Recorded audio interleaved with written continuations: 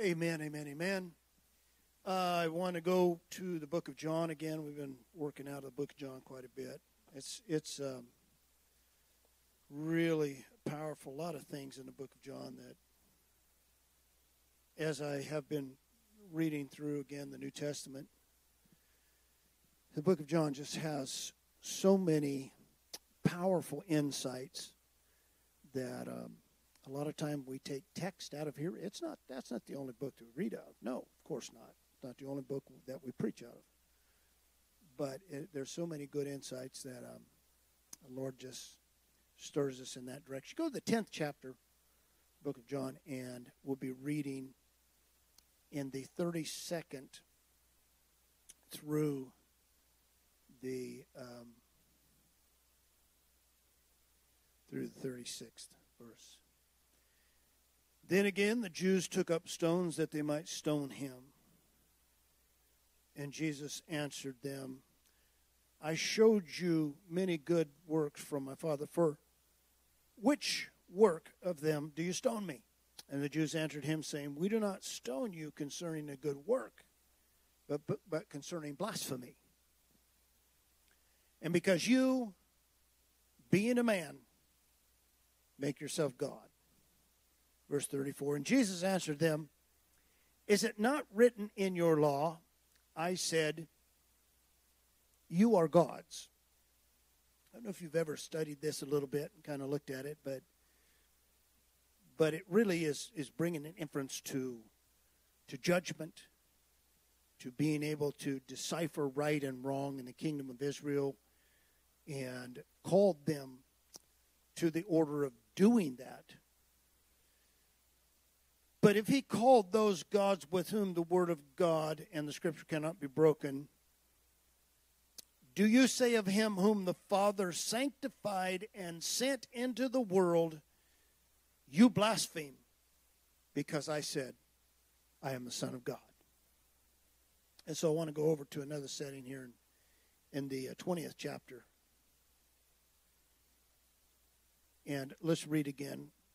We read this occasionally. We read it, I think, a few months ago. We talked about this. But then verse 21 in chapter 20, John.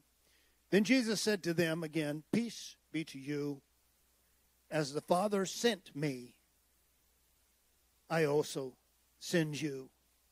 And saying this, he breathed on them and said to them, Receive Holy Spirit, Holy breath of God. Amen. Lord, we just ask you now as we get ready to preach your word and proclaim the goodness of God. We pray, Lord, that you would just open our hearts to hear, open my mind to hear you. Lord, your inspiration, your anointing, it goes upon your word. It's your word, not mine, not ours, but it's yours. And so, Lord, anoint it to our ears, we pray. And touch us and move us and strengthen us today, we ask in your name, Jesus. Everyone said amen. Amen, amen, amen. Jesus had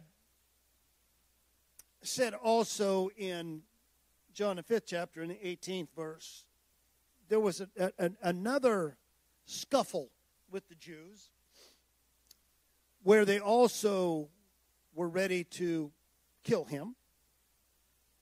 And their answer there in the 5th chapter of John was, because you make yourself equal to God. Equal to God. As though he was equal, but yet another God. I always had the direction of breaking that down. And it's almost like they put this exclusion away from him, because the Jews do not believe there are more than one God. In this church, we do not believe that either. Can everybody say amen? And so the Jewish idea of casting him as thinking of himself as another God or an equal God to Yahweh, made him, sort of an outsider, and they could cast him away in that way because he thinks he's a God. But when we come to this chapter, the 10th chapter, probably some of the same Jews changed the wording a little bit to read a little bit different, to say it a little bit different. Blasphemy, because you, being a man, make yourself the God. You make yourself Yahweh. Maybe they could tolerate it a little bit if he thought he was a different God, another God, equal to Yahweh Jehovah. But when they realize that he's not claiming to be an equal to God, he's claiming to be the God. So upon this premise, we build this ministry we've built for a long time. Everything that we talk about the Lord, we do not talk about him secondary. We don't talk about him separate. We don't talk about him as being someone else, a contemporary to. But we always look at him as being Yahweh God. Can you say amen? And so our understanding of Scripture, and again, let me say before we start that we all have friends, we have loved ones, I have preacher friends, I have other people that I love dearly that don't believe exactly like I believe, but I'm going to preach it the way the Bible reveals to me. Is that okay? Everybody say amen? And we try and stay right within the words of the Scripture. So either way, the Jews were ready to kill him because they are unable to understand or comprehend the mystery of the ages. He came to his own, and his own received him not. He stepped into the darkness, John 1, and the darkness comprehended not. They couldn't understand that God became flesh and dwelt among them. They were ready for a Messiah that was just a man, but he was an anointed man. He was a prophet man. He was a good man, but they weren't ready for God to become flesh and dwell among them. And so what we have is this mystery of the ages, and it still goes on. It still goes on in church. It still goes on with the Jewish people. This mystery of God, Paul put it this way, the mystery of God, even of Father and Christ, in which all the treasures of wisdom and knowledge are hidden. I can stand up here every Sunday morning and preach to you about life issues. How that you live life and do these things that are Christian type, that we're good people and we do good. I can stand up and I can preach that every Sunday morning, and churches everywhere are doing that. But that's not wisdom, and it's not knowledge. All of the mystery of wisdom and knowledge are in Father and Christ. You want to figure something out about God, that's where it's at. It's in Father and Christ. And sure, there's outside things, there's things, there's conduct of our life. We know that. But I've determined, and I believe that, if we preach Christ, and all the brothers with us, if we preach Christ and you get Christ in your heart, that God is going to lead you into righteousness. Everybody say amen. And if I preach to you righteousness, and you get that in your head, you're going to do it as good as you can until you fail. But if you get Christ inside, Christ in you, the hope of glory, Christ in you, the mystery of the kingdom, Christ in you, the mystery of the ages, Father and Christ, if that gets in you, then even if you do fail, the Spirit of God is going to quicken your life and righten your life. Can everybody say amen? Now, I was raised in an era, and you spelled out sin. That's what you did. And we will and we do sometimes. We spell some things out. I grew up in an era where you spelled out every sin. And, man, you almost had them. You might as well have wrote them down on a piece of paper. And then as you're walking down through the week here, you got to look at the paper and make sure that you're not sinning. But you always came up short. But if Christ is in you, you don't need a list. You need the Spirit of God to lead you and guide you and help you and convict you. Does everybody believe that God can convict you of what you're doing? Don't you know when the Spirit of God in you is displeased over certain things, and the Lord will begin to just deal with you? He's not bringing the hammer down. He's just dealing with you and showing you and helping you to understand that these things aren't good for your life. Now, I could list those this morning. I could give you a whole list of stuff. And a lot of churches and a lot of places do that. But what I want you to understand, that if you get Jesus in your life, if you get Jesus top priority in your life, if he is king of your life, then you become the servant of him. And you begin to do his will and obey his voice. The Jews stomped out the treasures of God. They were in love with ignorance. They were in love with their own way. They were in love with their own sin. And wouldn't listen when God was trying to reveal to them. He came to them. God came to them bodily. He didn't come to us bodily. He came to them in body form, trying to show them the mystery of God. And they loved their darkness more than they loved the light. I pray, God, that we'll love light more than we love darkness. Amen.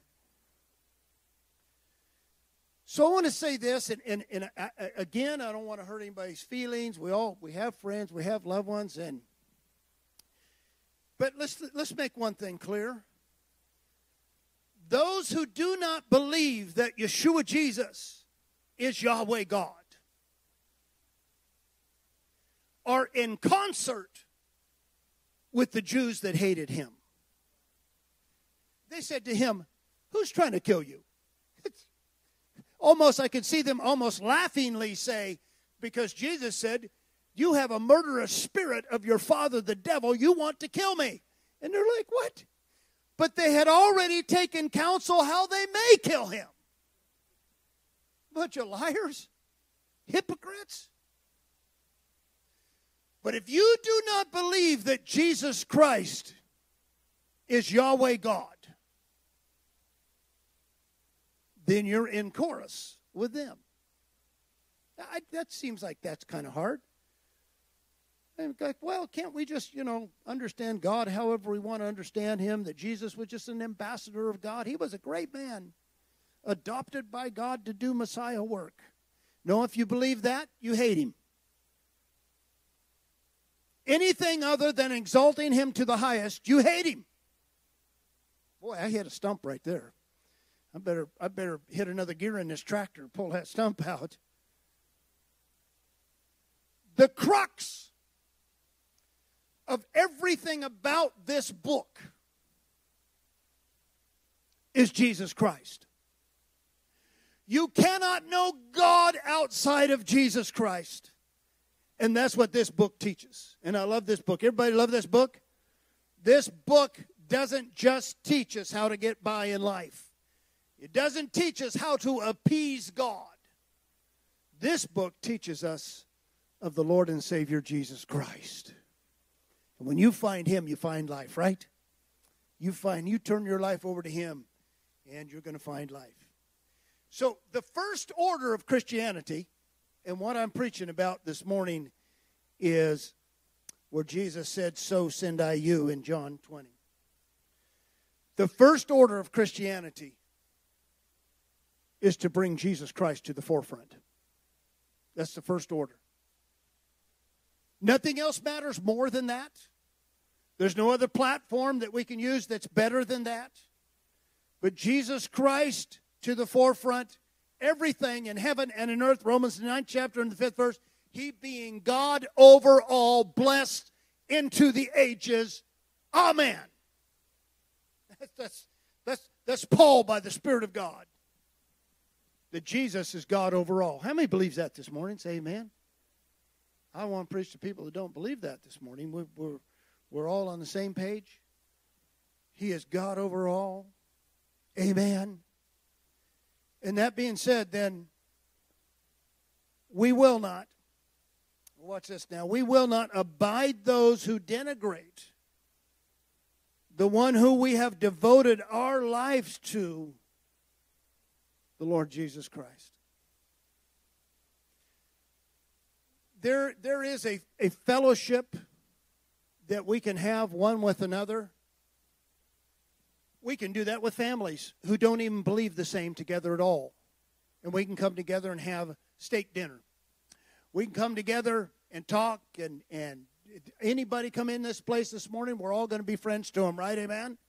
We're all going to shake their hand. We're all going to say, hey, it's glad that you're here. Come back, see us again.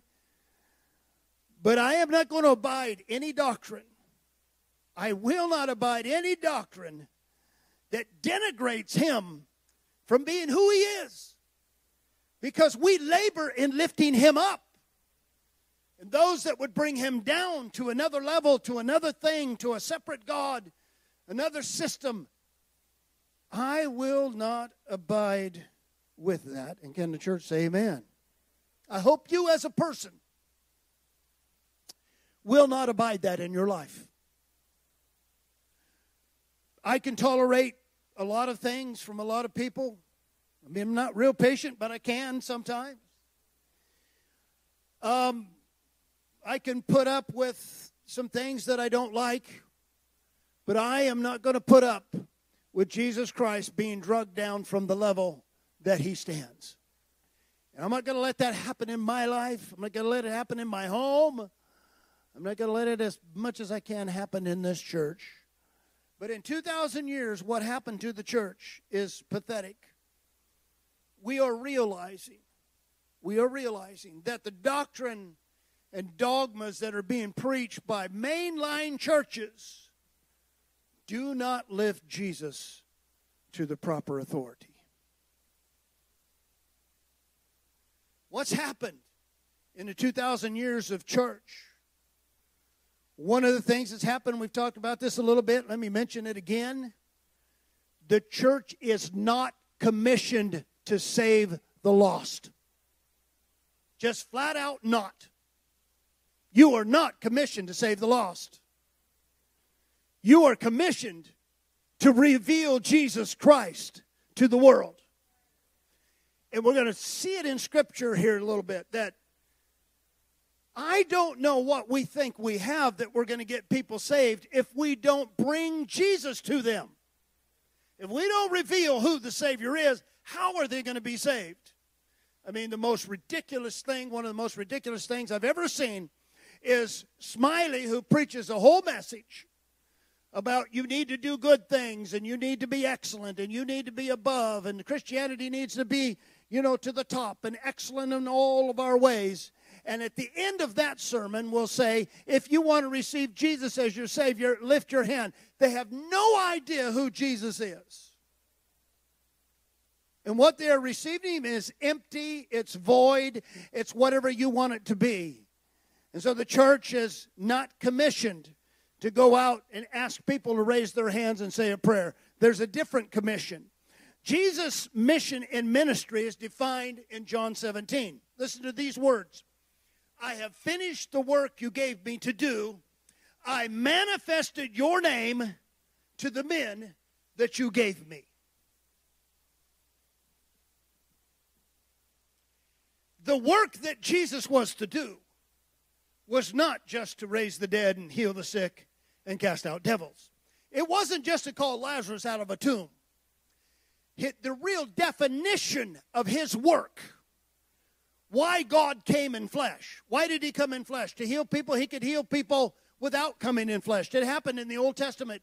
Prophets healed people.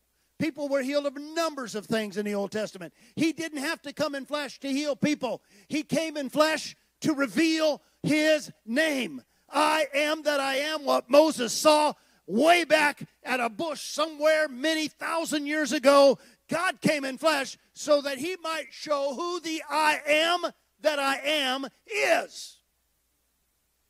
And so he revealed his name. He revealed it to who? He revealed it to the men that received it. He tried to reveal it to the Jews. The Jews didn't want it. But he did reveal it, and he finished his work. And he revealed and manifested his name, the I am that I am. So many times you go through the Scripture and find I am in there. Because he's just revealing who he is. The church was commissioned to preach Jesus Christ, in him crucified, him buried, Him resurrected, Him ascended on high. This is what the church was sent out to do. Some months ago, Pastor Rodney had been looking at through the book of Acts and the sermons that were preached. And he said, and I believe this, that if you trace all of the sermons, all the things that were preached and taught in the book of Acts, it wasn't about Holy Ghost. It was about Jesus Christ. It was about the one who came and died. And it was about the one who went in the tomb and was raised again on the third day and ascended into glory. This was the message of the gospel of the early church. And then they preached all power and glory and might and dominion belong to Him. These disciples of Jesus are the ones who preached this gospel that wasn't about other things. It was about Christ and Him crucified. Somehow the church has gone somewhere else. But I'll present this to you. If the message of Jesus crucified, buried and resurrected and ascended into heaven doesn't save people, then there is no hope. Oh, no, we got to dress it up. We got to make it emotional. We have to fit where people are living. You know, we've got to reach there somehow, because really the message isn't good enough. I stand here this morning and say, if people don't get saved by the message of Jesus Christ, they're not saved. They got something. They just didn't get the salvation in Jesus Christ. Because this thing's all about Him. Can you say amen? It's not about other things. It's about Him. And so all the hope of the gospel is in that message which the early church preached. If God were to send us, He breathed on His disciples and said, so send I you. If God were to send us, let me tell you what it would be. It would be to emulate what He did. It would be to take His words, His life, what the early disciples did. He never told His apostles to modify the gospel so that in any way, so that it may be more readily received. And I heard such foolishness quite a few years ago now, is one of the mainline ministries that went into colleges, and I can't remember exactly which one it was. They said, we're going to change our name. Our very name is offensive because Christ was in the name of their group. And we need to get in to where they are without affronting people with Christ. And I am just exactly the opposite of that. If you don't want Jesus Christ, then go on your way and do your thing. He is the one who brings salvation, and no one else and nothing else. And so we don't affront people with Jesus Christ and run them away. They either will come to Him or they leave from Him, and that's up to them. But we preach this gospel that does affront people. They may not like it. See, this age of Christendom doesn't believe that we are like sheep among wolves. In Matthew 10, Jesus said to His disciples, I'm going to send you out to preach this gospel, but you're going to be like sheep among wolves. And we don't believe that anymore. What we believe is that you have to look like a wolf in order to save a wolf. And Jesus said, no, I want it to be obvious that you're not one of them. You're my sheep, the sheep of my pasture. I want the wolves to know who you are. And you're going out there like sheep. You're not going to dress up like a wolf, act like a wolf, and then talk to them about Jesus. No, you're going to come with this gospel of His in the first place. And every wolf that doesn't want to change, he's just going to go his own way and do his own thing. And so this age that we live in believes that you must somehow modify the message, modify the look, modify how we conduct church business in order that we might get people in our church. The Lord never said to do it. And I said some time ago, and I hope that people come to our church and they hear this gospel and they want to be a part, and I'm perfect with that. I'm glad that we have some that have already done that and have committed to just be part of us and and fellowship with us in this walk in the Lord. But I'm not trying to get people in the church. That's weird. Because everything about church is church growth. We're not doing church growth here. We're doing Jesus growth. If somebody comes in this house and says, I want to also worship Jesus with you, then I'm good. We're going to go that direction. But I'm not going out there to try and get wolves to come and sit on the seats where the sheep are. I've already worked with wolves in the house of God, and I don't like it. Not looking for any wolves to come in and sit down. I'm looking for sheep. I'm looking for people that are hungry after God. Can you say amen? And so the rabbi would expect his name and his words would be on the lips of his trained disciples. So when he says, as I was sent, so send I you, he's not sending them to do their own thing. God never sends a preacher to preach whatever he wants to preach. He anoints and puts in that preacher's mouth the word of God. John out on the bank of Jordan, and the word of God went by. Where did it go by? It went by the temple. It went by the priest, the high priest. And it came, and God put the word of God in John's mouth. And what did John preach? He didn't preach what he wanted to preach. He preached what he heard. What did Jesus preach? He didn't preach what he wanted to preach. He preached what he had heard. Now, I don't need to go back into the Son of Man, Son of God thing here again this morning, but Jesus only did what he had heard. And that schooling that he had taken in. So listen to this. I refuse to believe that with the seriousness of the kingdom, this gospel and this kingdom, that the Lord is so desperate that he would send untrained, unqualified, superficial men who are really good communicators.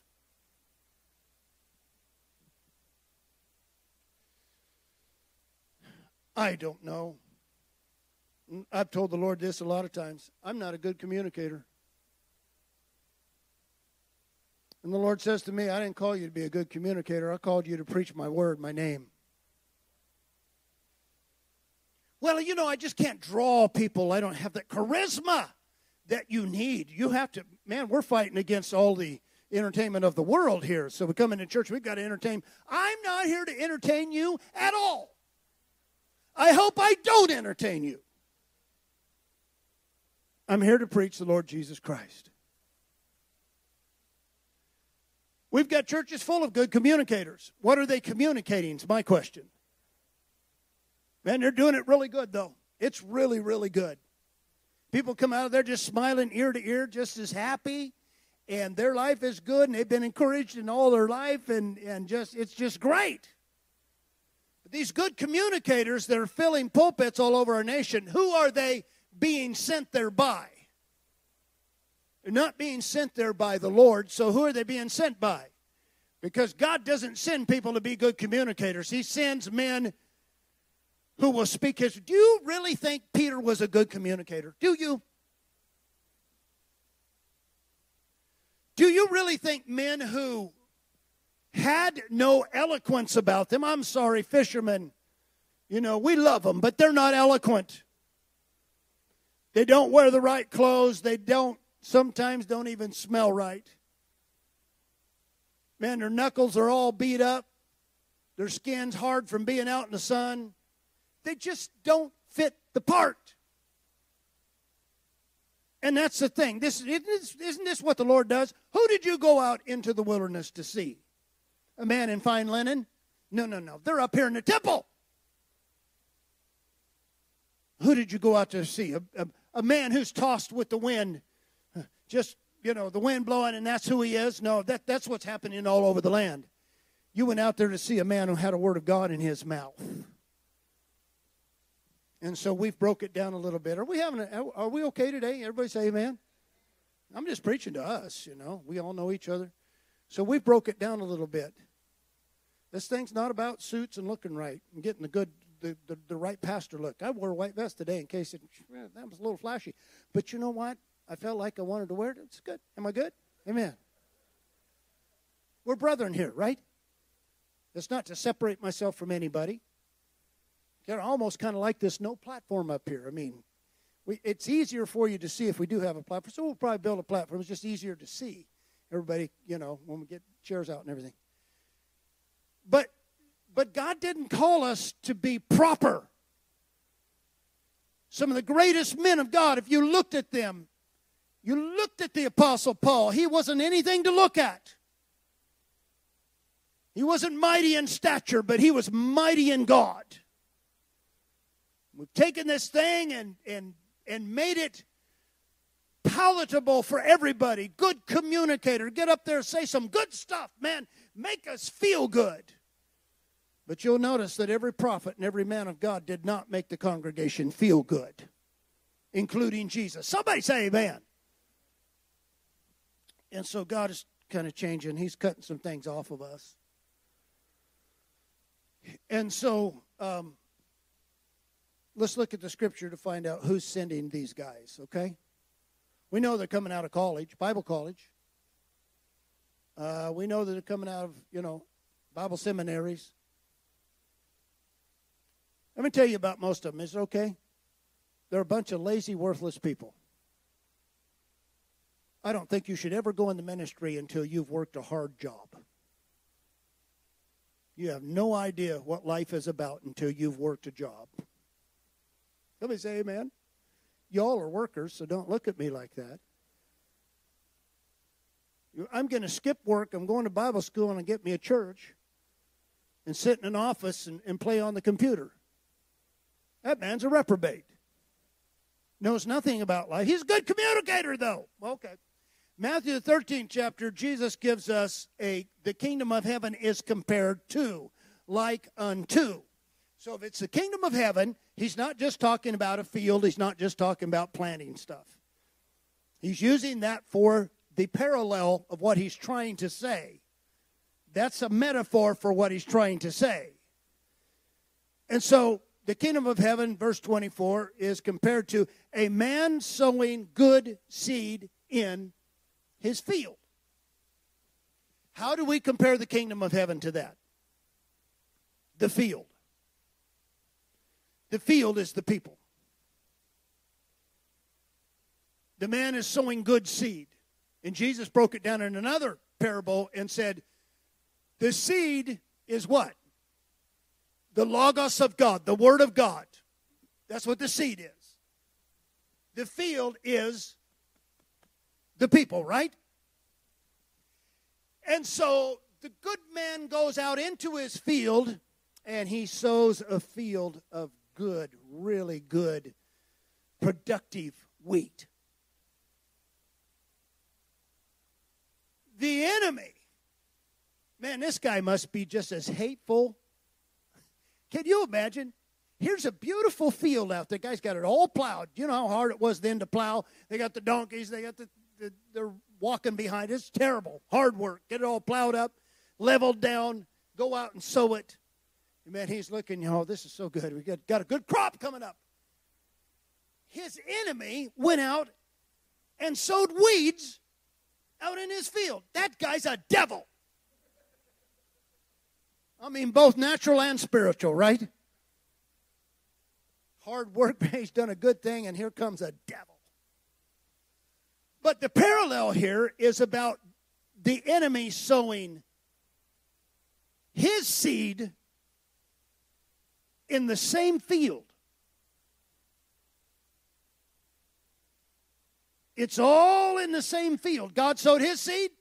Here comes the devil. The devil sows his seed. Who are the messengers then that sow the seed in the field? Because if the word of God is the good seed, then the word of the devil is the darnel. He goes right to the same field and sows seed right out in that field. Who is that? Those are the good communicators. They're not sowing the Logos of God. They're sowing something other than the Logos of God in the same field. And then all of a sudden, it begins to spring up. They had some rains, and they're, tending their farm, doing what else? They're taking care of the animals, all the stuff. They're waiting for it to come up, and here it comes up. Man, they are so excited. Have you ever raised a garden? Have you ever planted anything and see it come up? It's really exciting. I mean, you just stand there, oh, there's a little bug. You take that off there. Pretty little plant. The man that sowed this field, he is so excited because it's going to come up, and it's going to come up good, and that wheat, that pure wheat, is going to come up out of there. And here, when it begins to grow, he notices, no, there's fake wheat in the field. Have you ever seen those little? They almost look like wheat. How many's ever seen wheat? There's a little weed that looks almost like wheat, but the more it develops, the more you can plainly see that's not wheat. So the devil has sown, his good communicators have sown, instead of the gospel, instead of the Logos of God, they have sown their seed into the field. Now we have a problem.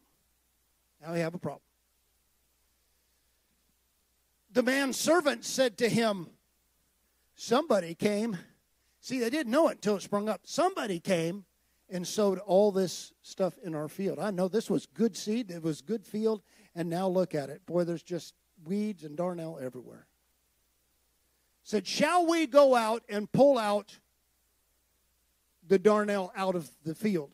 And no, in doing that, you might hurt the wheat. So Jesus, he says, let them grow up together. Now, I want to tell you something. Kay said to me the other day, I said all that, say this. She said the same thing David said, why do the wicked prosper? Why doesn't God strike them down? They're out there spreading a false gospel. They're out there preaching a gospel that's not about Jesus. They're out there preaching a gospel that is weak and poor, but they're good communicators with it. And why doesn't God strike them down? This is the same thing, and it's found in this parable here, so we'll understand it, is that God said he's going to wait till the harvest.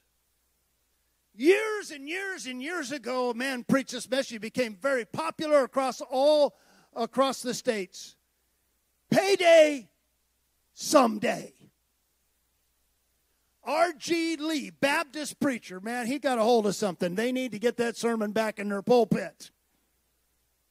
That someday God is going to reckon everything. Don't think just because it's prospering, just because more wolves are coming in and sitting on the seats and they're communicating really good to the wolves, don't think that that thing is going over with God, because there will come a time when the harvest comes in, he's going to gather up all that darnel and burn it.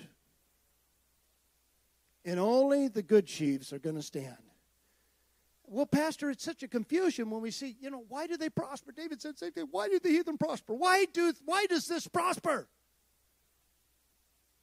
It's because I want to tell you this. I don't care what the world says. I don't care what the devil says. It doesn't matter how much influence is out there.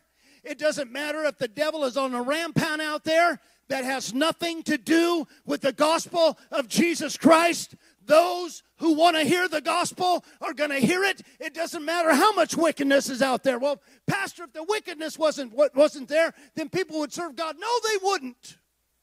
You're going to serve God even though the wickedness is there. You're going to serve God even though they're out there proclaiming things that are not right. Teaching and preaching, and it's everywhere that it's not right. It's not producing good fruit. It's not producing the kingdom. And they're out there, but those that hunger and thirst after righteousness shall be filled every single time. If you're hungry, it doesn't matter what's out there. It doesn't matter if the devil roars. It doesn't matter if churches all over this nation have given up on the gospel and they're preaching something else. There still is that light of the gospel that people can receive. Can you say amen?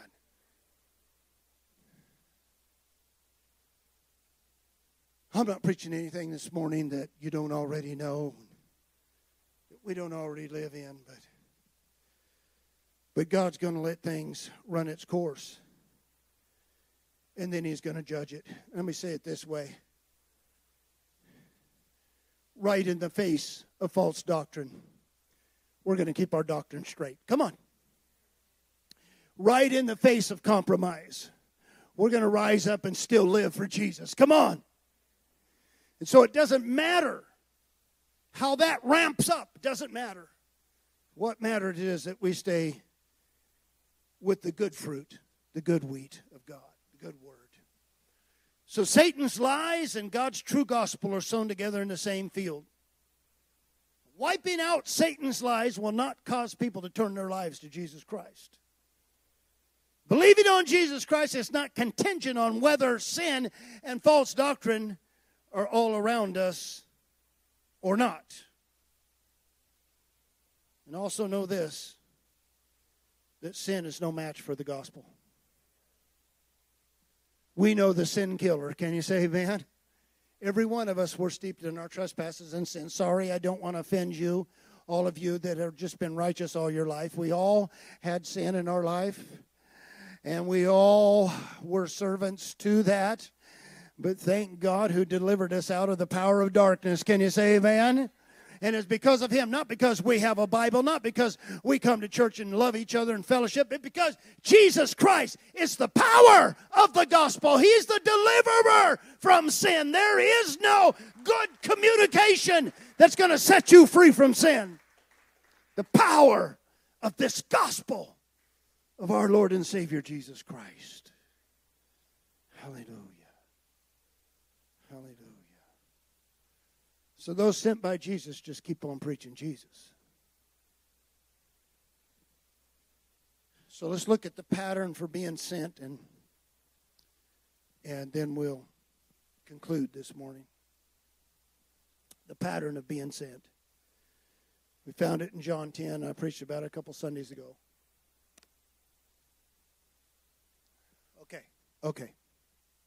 Let's go to John 3:16 real quick. For God so loved, He loved the world in this way that He sent His only begotten Son, gave His only begotten Son, that whosoever believe in Him should not perish but have everlasting. See, God looked around in heaven and He found His Son, and He said, you're going down there.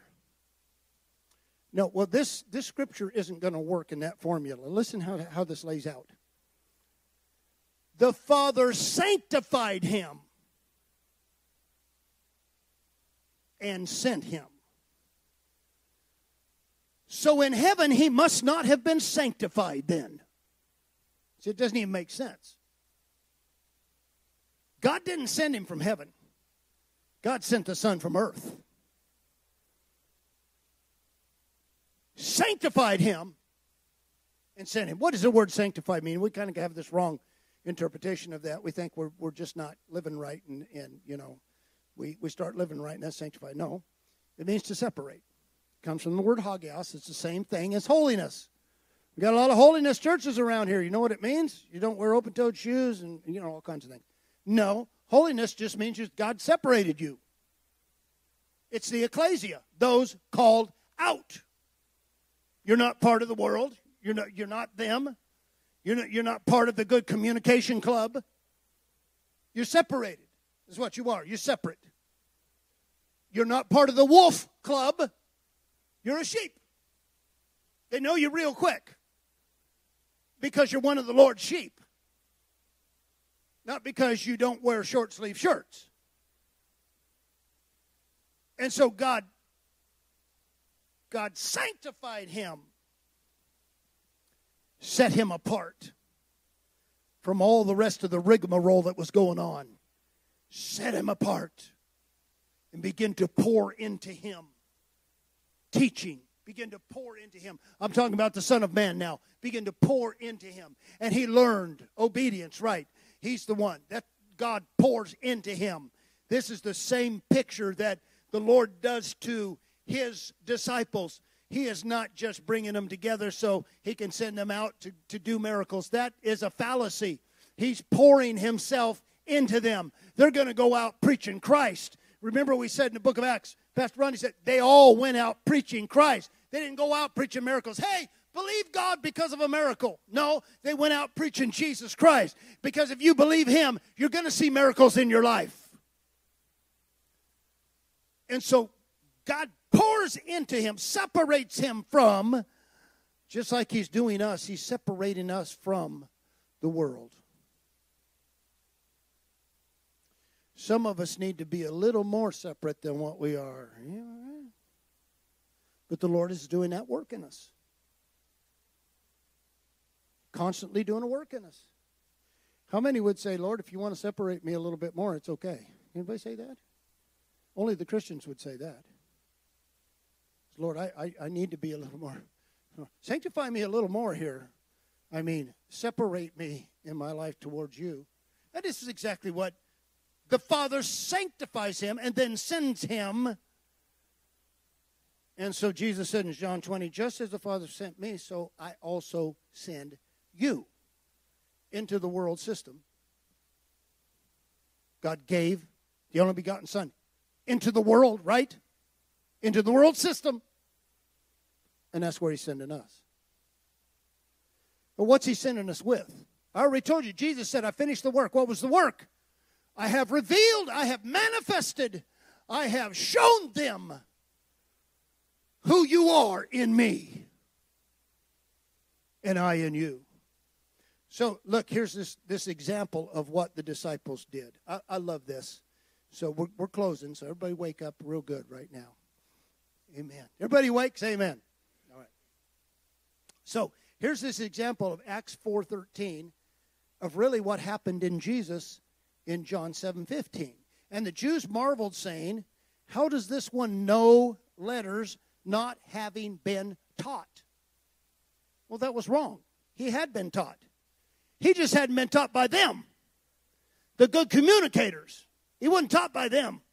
He was taught by His Father. And so what He is going to give is what He is taught by His Father. He's not going to give what they have. He's not doing the Mishnah. He's taking what He knows in God's truth in Him, and He is delivering that. And so they say, this guy is unlearned. He doesn't have any teaching. And Jesus said, yes, I do. I have learned everything of my Father. And now in Acts 4:13, listen to this. So Jesus has sent them and said, so send I you. And here they go. And seeing the boldness of Peter and John, having perceived that they were unlettered, he uses the same stuff, unlettered, unschooled, and ordinary, they did the same thing. They marveled. Then they realized, we've seen this before. These are the same guys, same Jews, same priest. They marveled when they said over Jesus, He isn't taught. How does He know all this stuff? How does He know this teaching? How does He know His letters? He hasn't been taught. And then you get over to the disciples. They said the same exact thing about them. Because the disciples didn't go preaching their own gospel. They went emulating Jesus Christ. And they realized they didn't have to ask the disciples, who is your Father? They realized they've been with Jesus. And Jesus had poured into them. And that's what they were preaching. It's almost deja vu, right? I've seen this before somewhere. Oh yeah, okay. Jesus did the same thing. He came in here destroying our system, and he's not even learned. He doesn't even know all the intricacies that we know about the law and stuff, but he comes in here teaching something different and destroying the law. And now his disciples are doing the same thing. What's beautiful about this is exactly what Jesus intended for His disciples. The exact fulfillment of Jesus sending His men to propagate His gospel, His name, His words. I'm going to say this. Jesus said, you remember when Jesus said, woe unto you, you whitewashed sepulchres and all that stuff. Okay, I got something. I'm going to do this as the way the Lord did it. Phooey on what men say is religiously right. Phooey on them. We didn't come to Oklahoma to be pigeonholed. We didn't come here, we'll say this again, we didn't come here to be church number 51. We came here to preach Jesus Christ. And we're going to do it. That's what we're doing here. I'm going to say, what are you doing in Oklahoma? Well, here's a quick answer. We're here to preach Jesus Christ. Phooey on format. Phooey on time slots and dogmas. Phooey on church rules. Phooey on order and orthodoxy. I'm done with it. The longer I get in this thing, the more I'm fed up with it. We don't need more order, more rules, and how we conduct our business. The church is not a business. The church has one business, and that is to preach Jesus Christ. Period.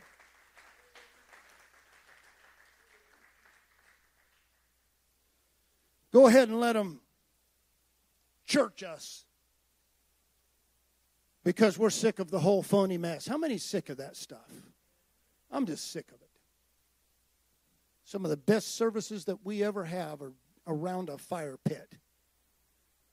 Has nothing to do with orthodoxy or order, for sure. But yet we feel the presence of our Lord in that place. And that's what we want. Can you say amen?